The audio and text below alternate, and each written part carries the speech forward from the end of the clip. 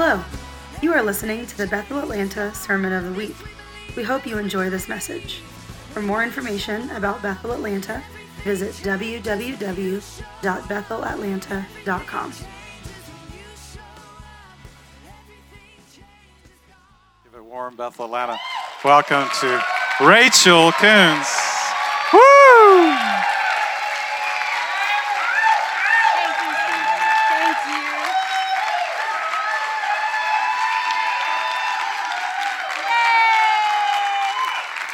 Thank you, guys. That's just generous. Now you guys are wondering who's in my line, aren't you? Yeah, I'm not going to tell you. Let your imagination just go. It's awesome. Well, how are you guys doing? Is everybody doing well? Ready and happy and just loving Jesus and ready for Jesus to do a good thing in you? Yes? Well, then say it.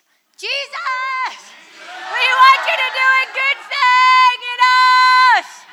Jesus, thank you, sir. Thank you. You know, he's an easy one to love. He really is. I worked up the courage to see the shack. My precious husband, so sweet. He waited with me. He wanted to see it right away, but it takes me a second. I had to really work up the courage. So he sat there and I thought, man, they really captured Jesus. He's an easy one to love. I was thinking that the whole time. I'm like, man, that's you're so easy to love. You're the one that's like, hey, come on, let's go run on the water. And I just loved it. But he's just an easy one to love. And, you know, I was thinking about him always. But last week I was thinking about him, this truth came to me. Judith Byron, hello! I love this person. Oh, I'm glad you're here. But, you know, Jesus in his perfection. So I don't know if he ever had a fear of failure. He had never tasted and seen that stuff is awful. But so just perfect. He couldn't have possibly been afraid of failing because he had no sin. And he was wonderful and brilliant and excellent. Just Jesus, a God-made man. He still spent 30 years of his life basically not saying much. I mean, the little bit that we know about him didn't come from his own mouth. He didn't open up his mouth and minister until he recognized this beautiful person of the Holy Spirit. He didn't think about, if ministry were here, he was like, yeah, I'm not stepping into you until the Holy Spirit. Until this Holy Spirit comes and sits on my shoulder, until I have the baptism of the Holy Spirit. Jesus, perfect Jesus, didn't think about ministering without the Holy Spirit. That's wonderful. So I don't think we should either. So let's just recognize, of all the things anybody could say and all the beautiful things that are said and all the preachers in the world and the people sharing truth, there's not a bigger truth than, you guys, this is real. He's real. The Holy Spirit is real.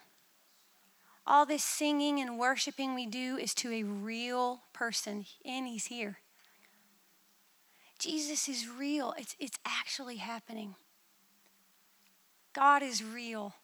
He's here. The Holy Spirit is here. And he's so wonderful and humble that he really waits on us to notice. So I think we should always notice. And we should practice noticing, even right now. So you guys, hands in the air with me, please. And let's just acknowledge this beautiful Holy Spirit that doesn't leave us, it doesn't forsake us. This beautiful Holy Spirit who is with us, the friend, this beautiful friend. Turn all of your affection towards him. Let's just give him attention in the language that he's given us.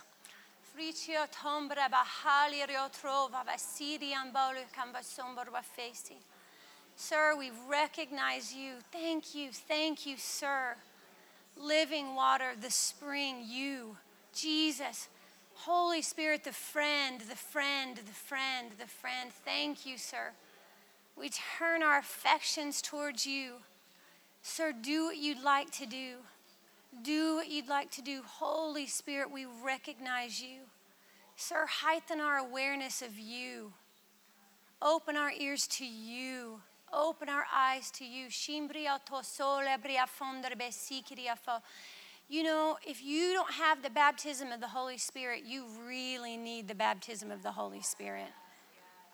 You absolutely do. I think it was our youth pastor, David Murray, had an illustration today that I love, that, you know, when it's Christmas and there are presents under the trees and your name is on them, you don't leave them in there unopened. Nobody does that. Nobody does that. Your kids are like getting you out of bed at 4 o'clock in the morning. It's Christmas! They've got their presents there. I mean, nobody leaves presents under the tree. The baptism of the Holy Spirit is a present that we should not leave unopened. We need the baptism of the Holy Spirit. So I just encourage you, get the baptism of the Holy Spirit. You can do that tonight. Can you catch somebody after service? Our prayer team can lead you in that. But he's wonderful. He's so wonderful. He's so real, and he's so... You can just feel him all the time and hear him all the time and have this constant, wonderful companion and comfort. To be comforted all the time. Comfort never leaves you and never forsakes you, ever. And to be able to tap into him, we need him. So Holy Spirit, thank you, sir. We just acknowledge you, sir. And then, of course, we are going to gaze on Jesus.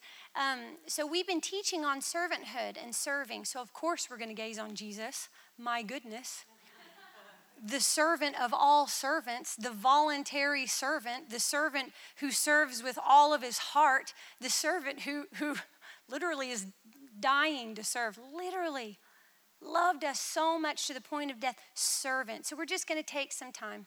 We're going to gaze on Jesus and look on Jesus. And you know, you become like Jesus when you do that. I become like Jesus when I see him. And it's because we're cut from his cloth.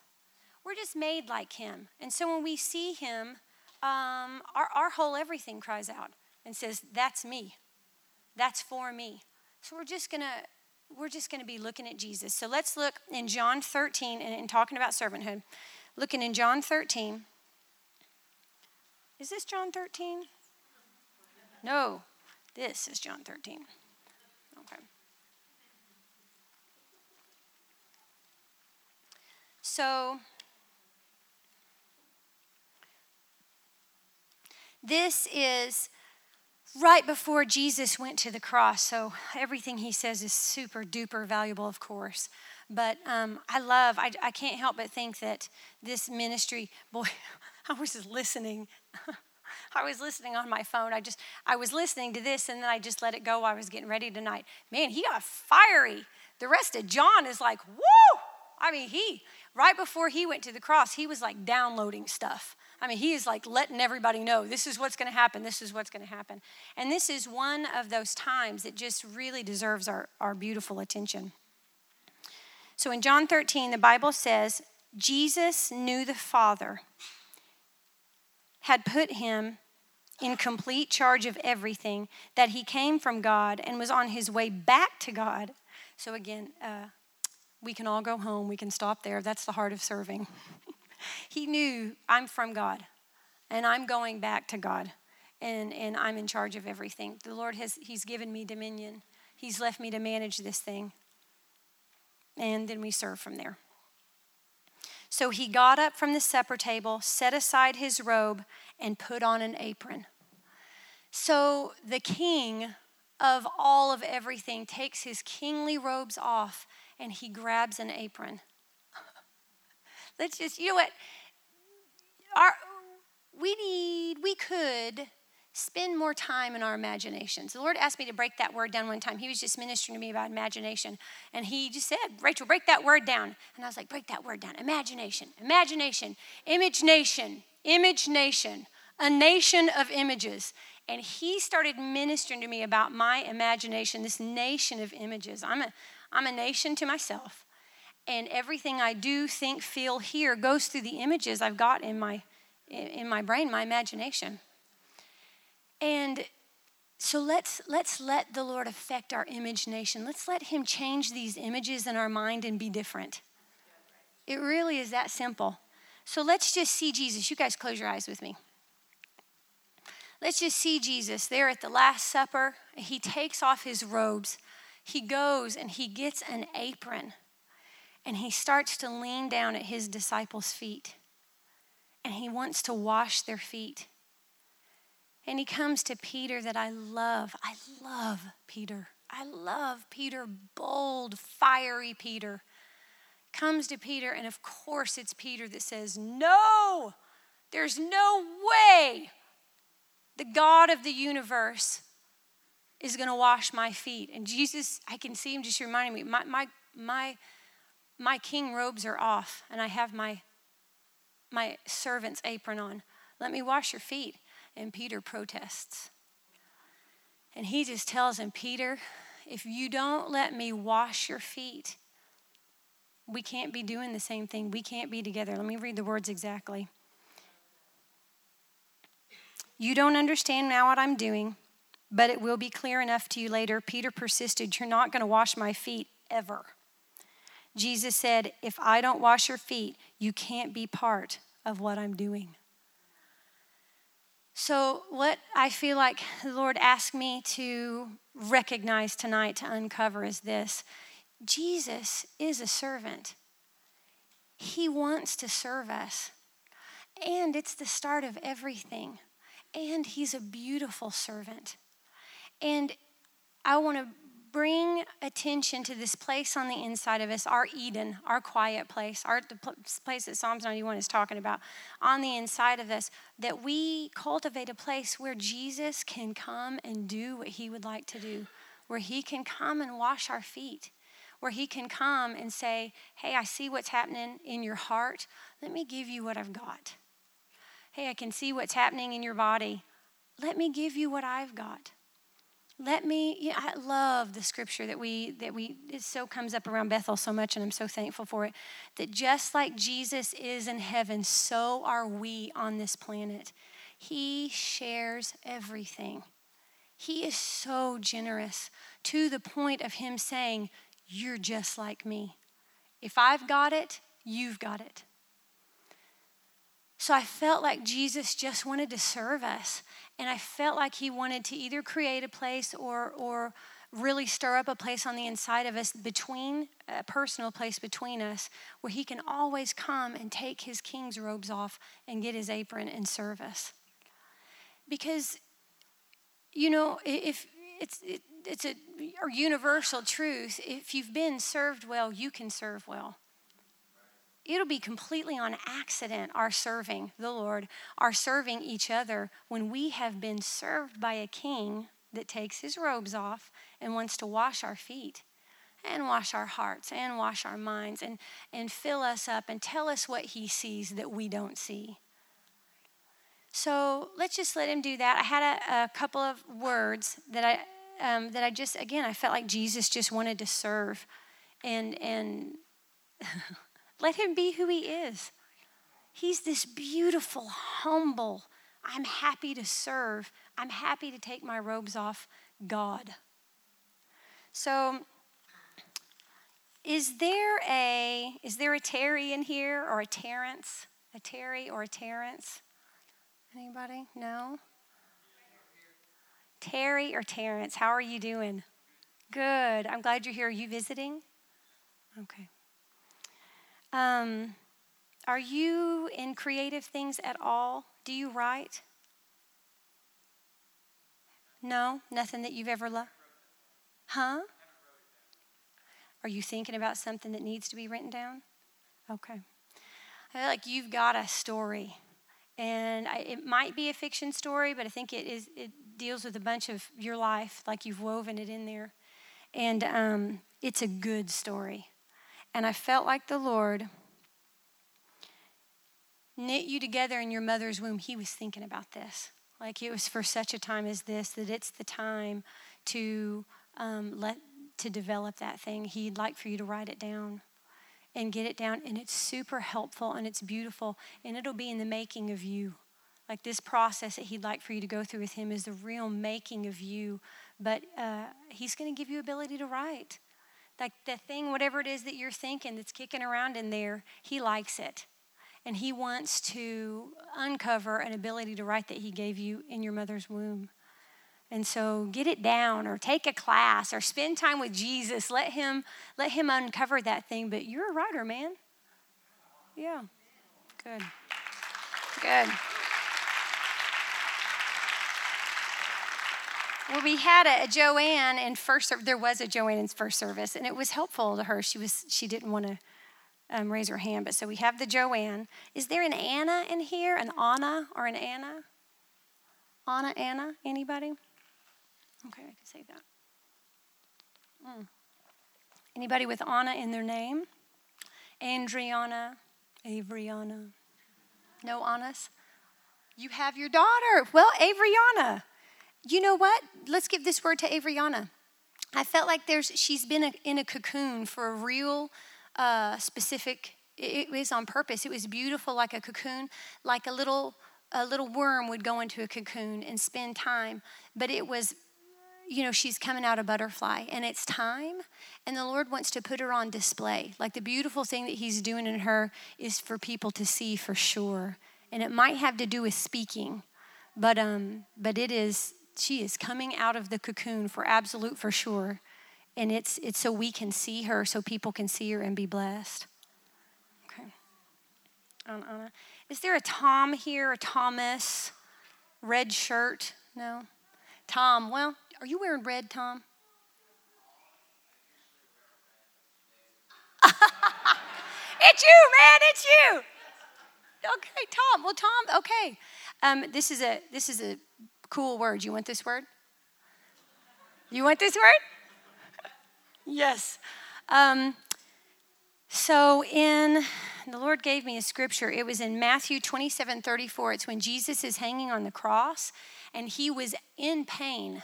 And it was actual real pain. And I felt like the Lord wanted to validate your pain, that it is painful, that there's some sort of pain going on. And the Roman centurions offered him wine that had gall in it, and gall was a painkiller, and it was bitter. And Jesus turned it down. He turned the bitterness down because he knew that pain was productive. He knew that was going somewhere. He wanted to stay in the pain and experience the pain, because on the other side of that is us. I mean, his reward was ginormous, and when he was offered a painkiller, which was bitterness, which we know is counterfeit. I mean, that bitterness, we just need to stay away from it. But pain is productive.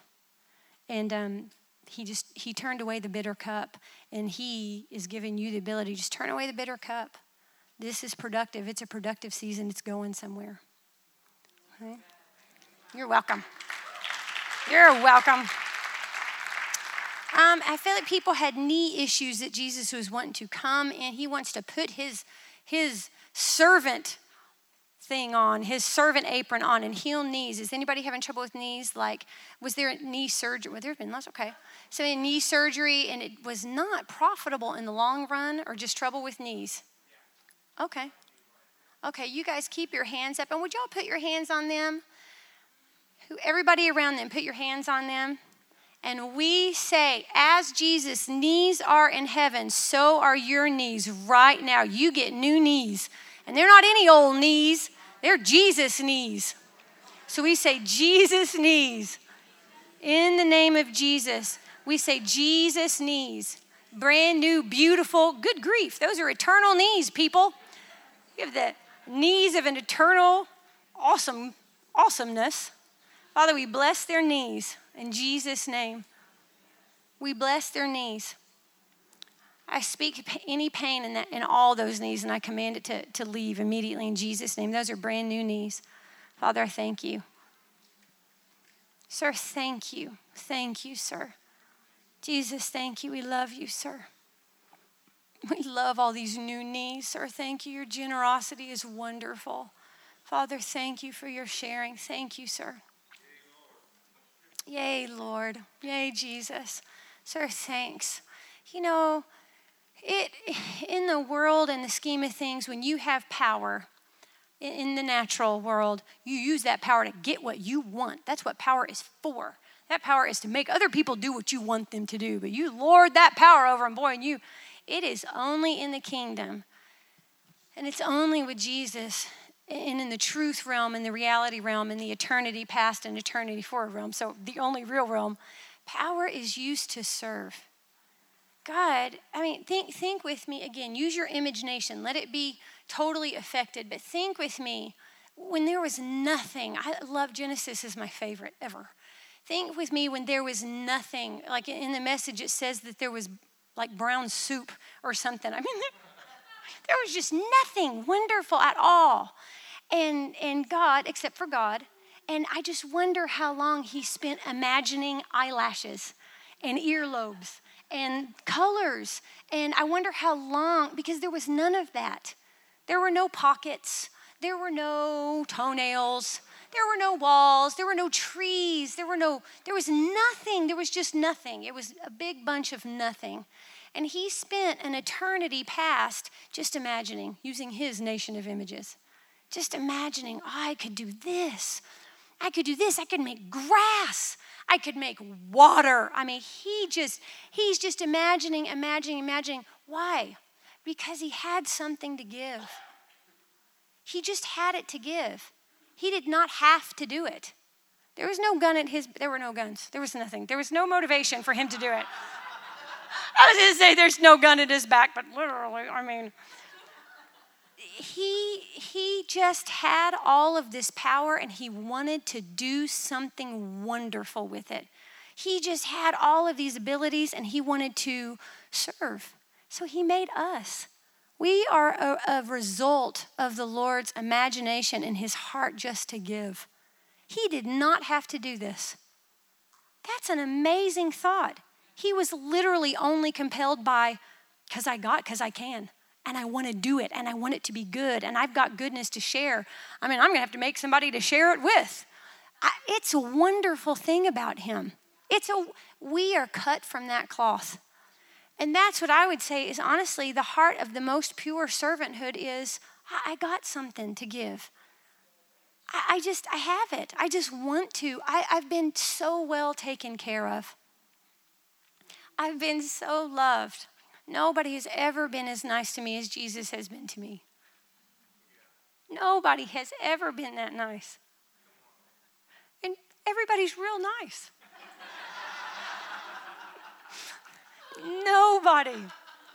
Nobody has doted on.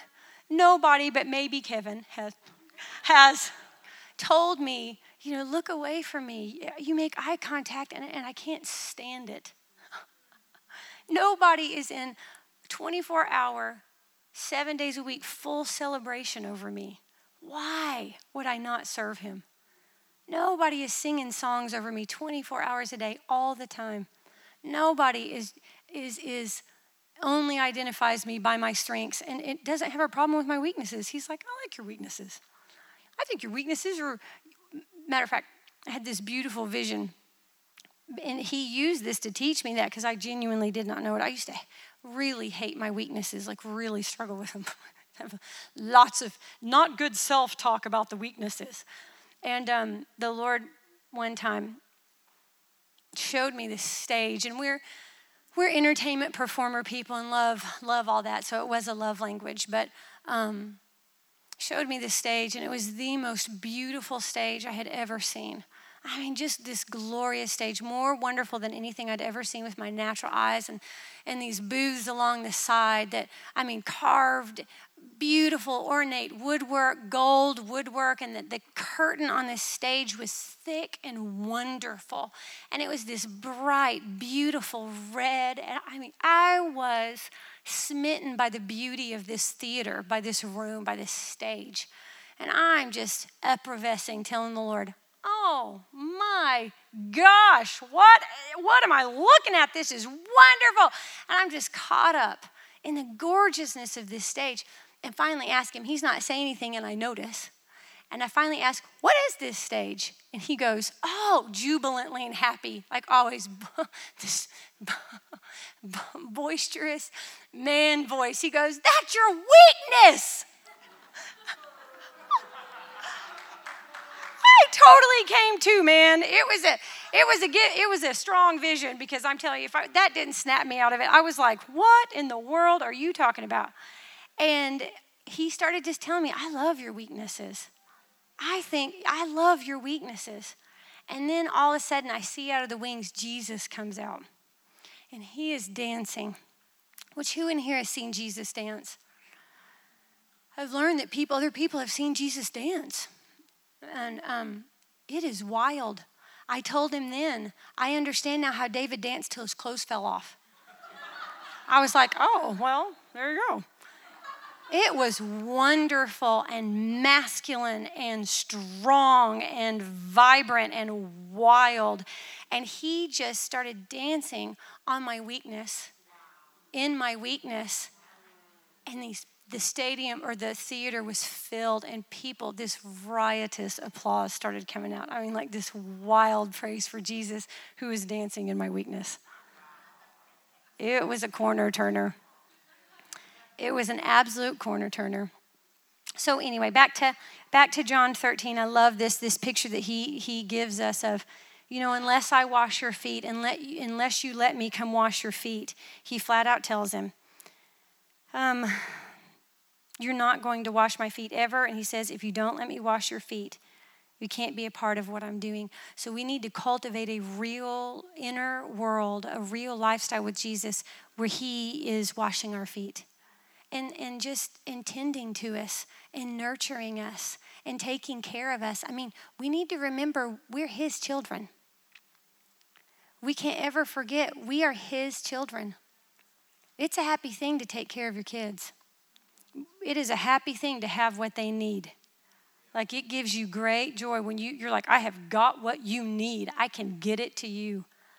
And we should never deny him the pleasure and never deny him the joy of just taking good care of us, pouring into us, and then understanding it's natural to go and do it again, to treat people the way you've been treated.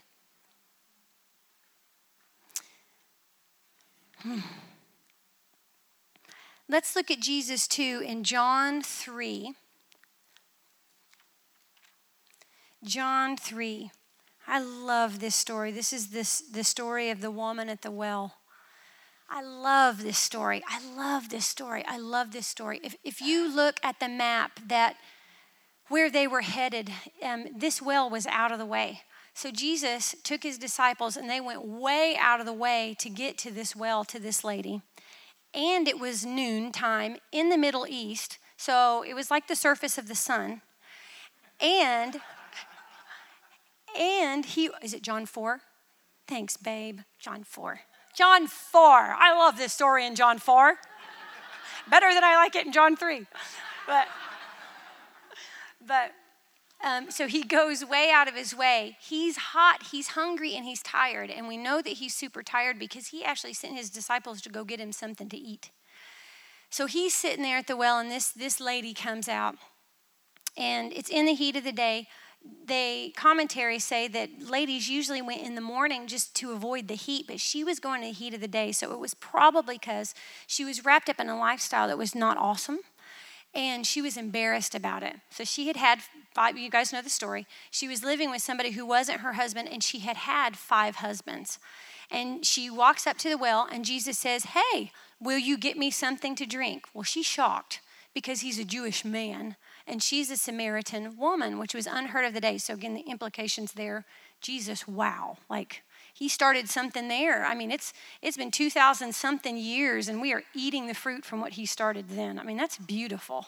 That is beautiful. You talk about breaking down walls. Anyway, so he's talking to this gal, and he asked her to get him something to drink. She says, she's shocked. And then he says to her, if you knew who I was, we should read this, and how generous my Father is. Let's see. How come you, a Jew, this is her, how come you, a Jew, are asking me, a Samaritan woman, for a drink? Jews in those days, this is commentary, wouldn't be caught dead talking to Samaritans. Jesus answered her, if you knew the generosity of God, I love that. let's not ever get out of the generosity of God. Let's not ever think outside of that. Let's stay inside that God is generous. That he could do anything he wanted to do, and he wants to share. That's great. That's awesome. What do you want to do? I want to completely empower you and make you just like me. Oh, well, let's do what you want to do. And that's wonderful. That's awesome. That's wonderful. Jesus answered, and he knew the generosity of God and who I am. You would ask me for a drink, and I would give you fresh, living water. The woman said, Sir, you don't even have a bucket to draw with, and this well is deep. So how are you going to get living water? Are you better than our ancestors, Jacob? Jesus. He's like, yes, actually. Actually, he's just quiet. I appreciate him. Who dug this well and drank from it? He and his sons and livestock, and passed down to us. Jesus said, everyone who drinks this water will get thirsty again and again. Anyone who drinks the water I give them will never thirst, not ever. The water I give them will be an artesian spring within, gushing fountains of endless life. No one can do that but Jesus. We need to let him do that. We need to let him do that all the time. We need to let him fill us, and then we need to let him fill us. Then we need to let him fill us. We need to let him give us a drink. We need to let him give us a drink. We need to get in the good habit and cultivate a life where Jesus is just providing the drinks. You know, the real Christian life. And again, I feel like it would be helpful if it were said lots more just in Christendom. But the whole Christian life really hinges on receiving, because we don't have anything and he has everything.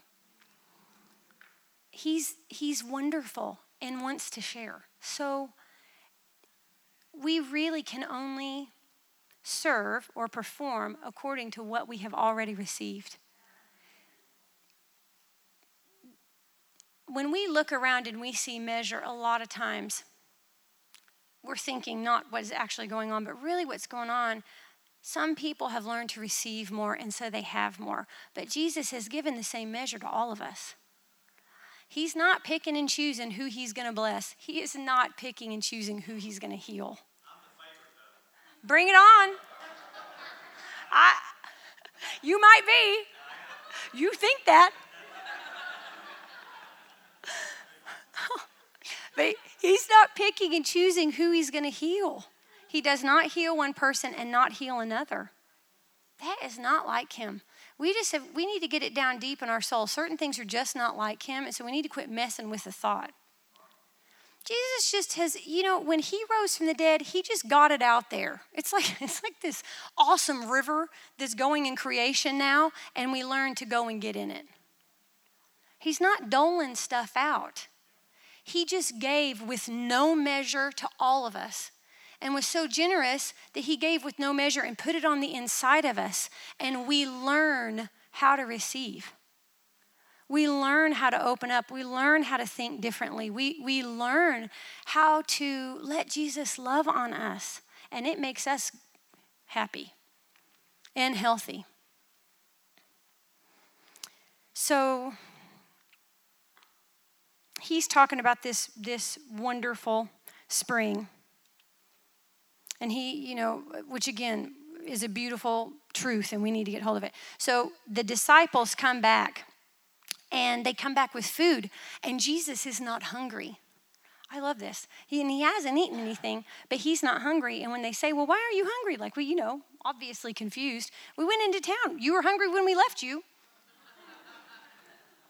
What have you been eating? And the famous answer, I have food to eat that you don't know about, and it's doing the will of my Father. It's serving. It fills me up, and I'm happy as a clam. It was his answer.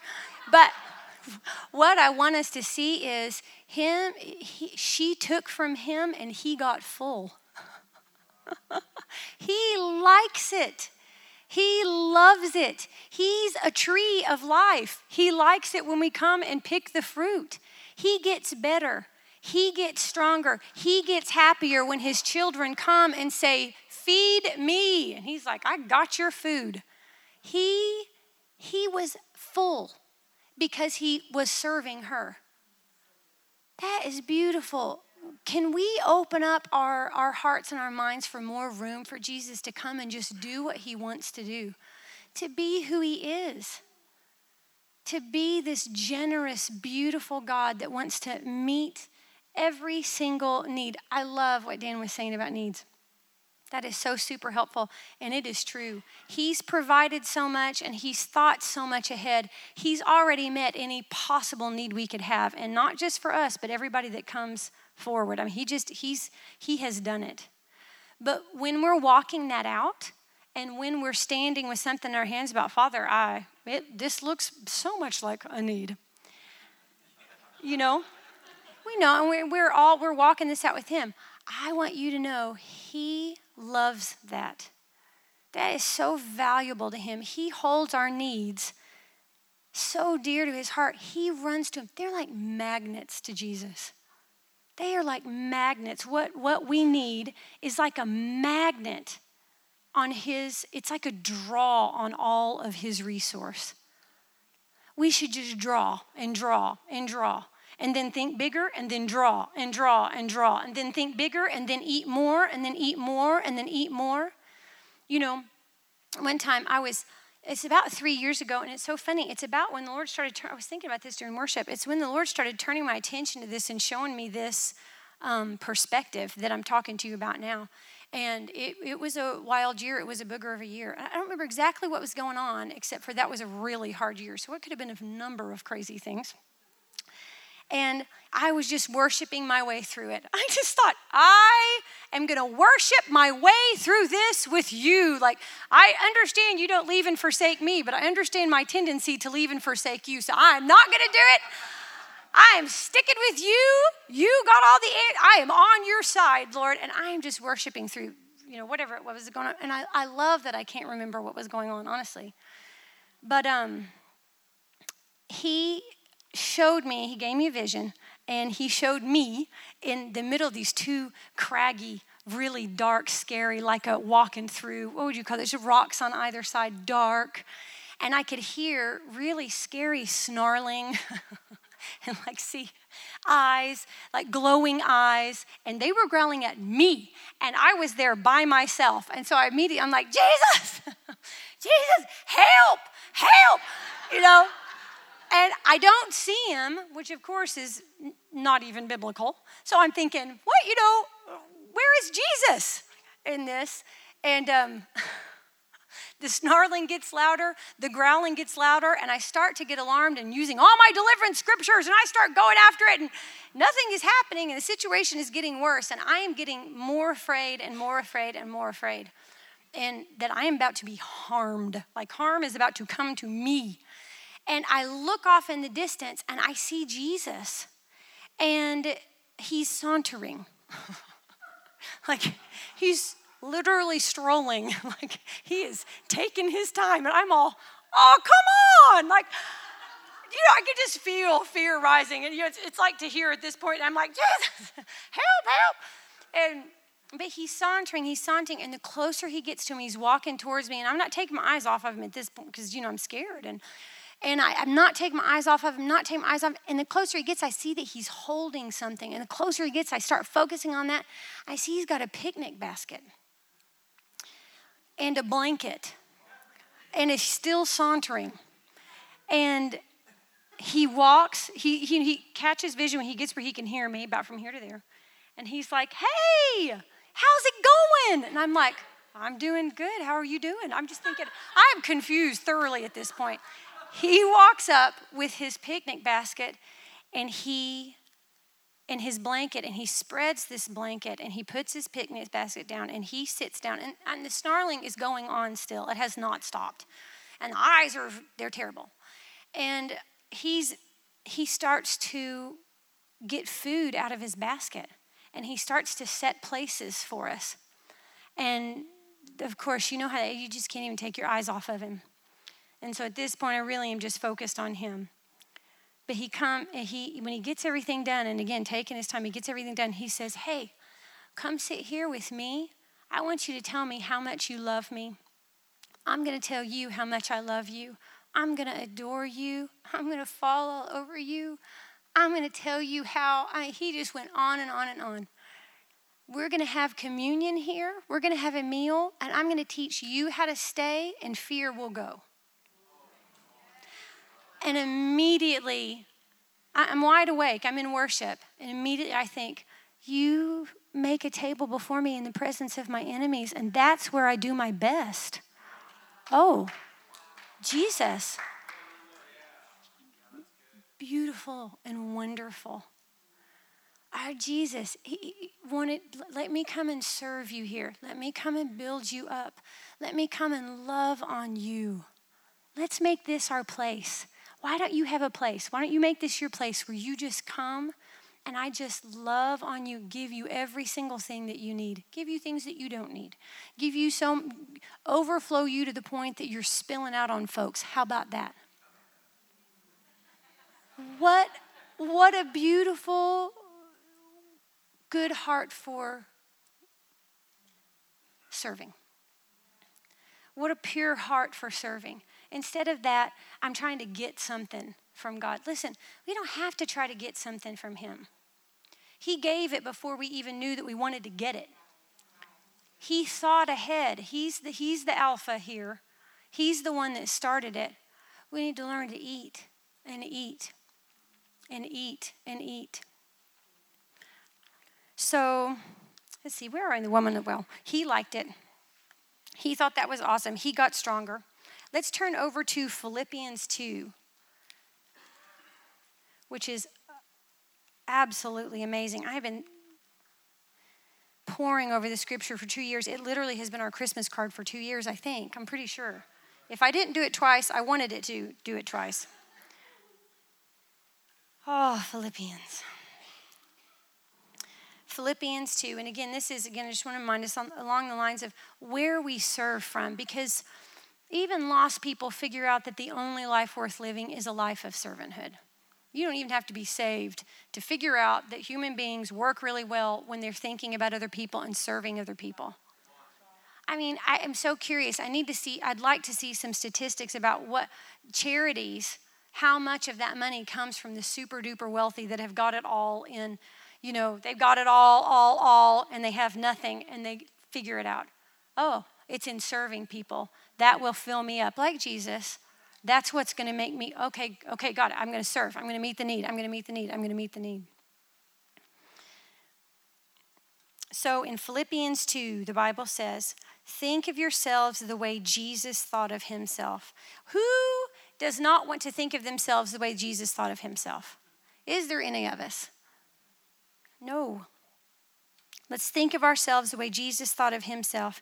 He had equal status with God, but did not think so much of himself that he had to cling to the advantage of that status no matter what. You know,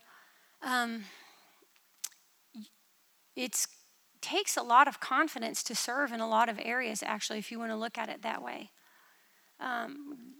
In Philippians, he had everything.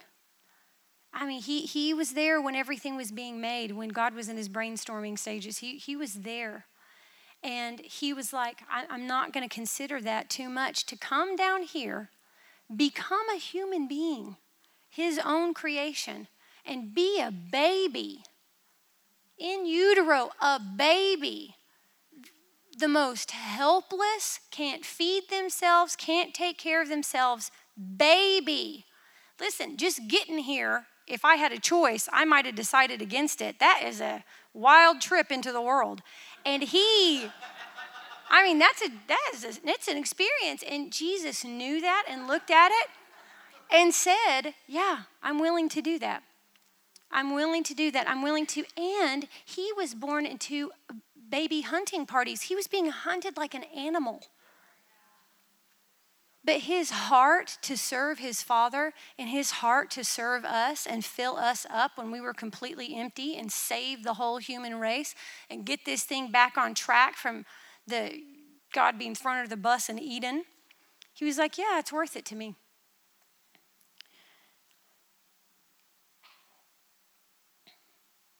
he did not consider it.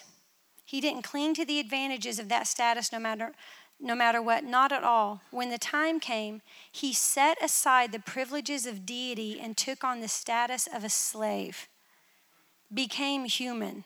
There is something there. I need to really study that out. That's a synonym, slave and human.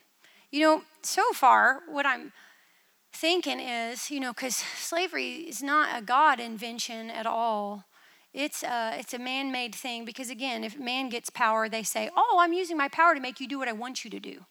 When God has power, he says, no, I'm going to use my power to make you just like me. I'll build you up, and I'll give you everything that I have. But so what I'm thinking, this had to come about in the garden when Eve decided, there was something God was withholding from her. That's a sneaky thought. Like, we need to watch that whole attitude. The whole fall happened because the enemy came along and said, hey, he's keeping something from you. And it scared her. And she believed it, which is not great. But she believed it about somebody who gave her no reason to think that. God had only been generous and wonderful and awesome. But she still unplugged from limitless resource and plugged into herself, which is a very limited resource. So at that point, and then she shared it with Adam, and Adam at that point, I'm thinking, just didn't want to be disconnected from Eve. So he unplugged and connected to her. So I can see there being made, she made herself a slave to herself, which is what Jesus comes to free us from, and then a slave to others, which is what Jesus sets us free from ourselves, and he sets us free from others. Does that make sense? So anyway, here this system has been brainstormed by human beings. And he doesn't think that he's getting gypped to give up the Godhead to come into that awful system and totally redeem it and make it beautiful. He literally redeemed, like he came to our lowest that we had ever gotten. And he was like, okay, I'll become that. Yeah, I'm happy to become that. I can serve them that way. I've got that to give. Yeah, I can serve my Father that way. I've got that to give. Guys, what an example. What a heart of servanthood. Having become human, Jesus stayed human. Whole different awesome topic. That was not a 33-year deal he made with God. He's like us. It was an incredible humbling process, I'm sure it was. He didn't claim special privileges. Instead, he lived a selfless, obedient life and then died a selfless, obedient death, and the worst kind of death, crucifixion. Because of that obedience, God lifted him high and honored him far beyond anyone or anything ever, so that all created beings in heaven and earth, even those long ago dead and buried, will bow in worship before Jesus and call out in praise that he is the master of all, to the glorious honor of God the Father. So, in closing, in our serving, let's serve from a place from I've been so loved, I've been so taken care of. I'm just going to spill out on you, and we're going to call that servanthood. I'm just gonna spend time to hear my Jesus telling me that he adores me and that I am something special. I'm going to take time to let him tell me all day long, every day, there is nobody like you. I broke the mold when I made you. You are my favorite. Let's hear it. Let's hear it all day long. Let that pour over on folks, and we will just call that servanthood and serving each other. Yes? I love you guys. You're blessed. Woohoo! Thank you for listening to the Sermon of the Week.